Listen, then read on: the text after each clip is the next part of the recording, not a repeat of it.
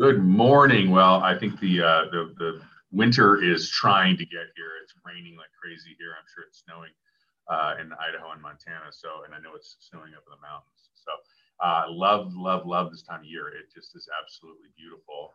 And it got me thinking about this idea that like every location is not created equal. There's a reason that homes sell for X dollars in Telluride and Y dollars and Poughkeepsie.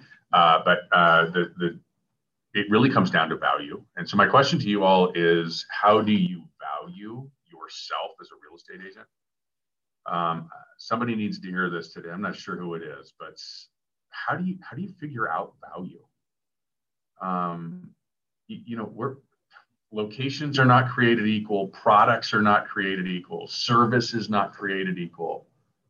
And you all are not average. You're not normal. All you need to do is sort of get data driven and look at the numbers, and the numbers alone say that based on production, you are nearly 3 times more than the average. Well, what do you do with that information? Like, how do you, we talk about marketing and, you're supposed to differentiate yourself, and, I get it, but, on some level, I see us trying desperately to sort of fit in, trying desperately to sort of allow other people to tell our story. Like, don't let anybody else tell your story. Tell your story. You're special. The truth of the matter is you can spend all of 12 seconds online, right? 12 seconds online, you'll figure out very, very quickly that most of the agents out there are below average, or there's a reason why they're average, right? Whether that be photos, whether it be their technology, their websites, oh my gosh, it's horrendous. Whether it be just how they look and how they present themselves, we deal with it every single day from a negotiation strategy. We know what not all real estate agents are professionals. We know this. So how do you value you? Because I know that we can all put stuff in the MLS. I know that we can all, I guess, turn the lights on at the Motel 6. But that's not who we are. We don't do things that way. When we do our marketing, it's professional photos. Again, 12 and a half seconds online, you'll see countless properties with iPhone photos or worse. Just trust me. Just take a look. 12 and a half seconds. 3D tours. Matterport. Sorry, like, we are in an age where if you do not have a Matterport, I have no idea what we're doing here, right? And you all do that because it's part of marketing. That's what Carrie and her team do for us. We have that. Whether it be brochures that are actually done correctly, and thoughtful ad copy, and thoughtful staging, and thoughtful, like, hey, let's make sure we get the property intentionally ready so that we can have a great first impression. Let's not just throw some things up on Zillow. You all are not normal.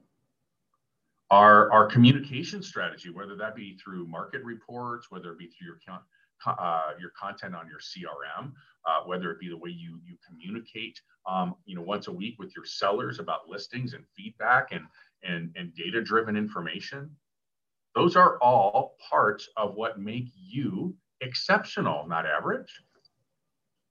But yet, aren't we all walking into an appointment all trying to get the same percentage of a commission?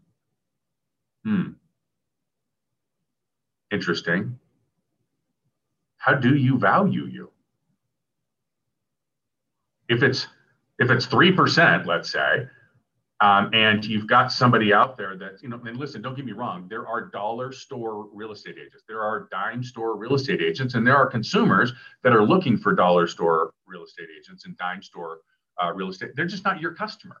That's just not who you are, unless you decide that that's who you are.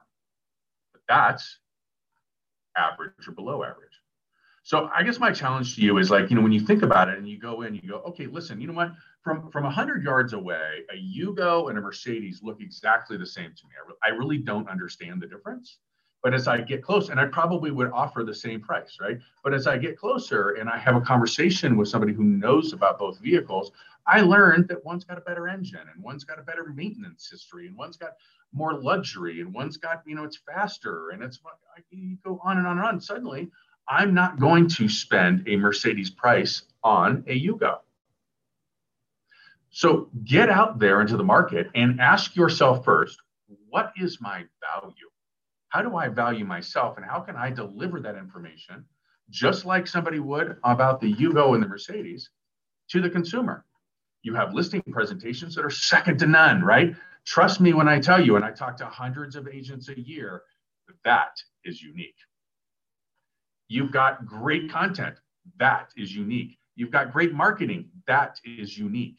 You've got great support staff. That is unique. You have a team of professionals that are committed to creating an exceptional experience for your consumer on your behalf. That is unique.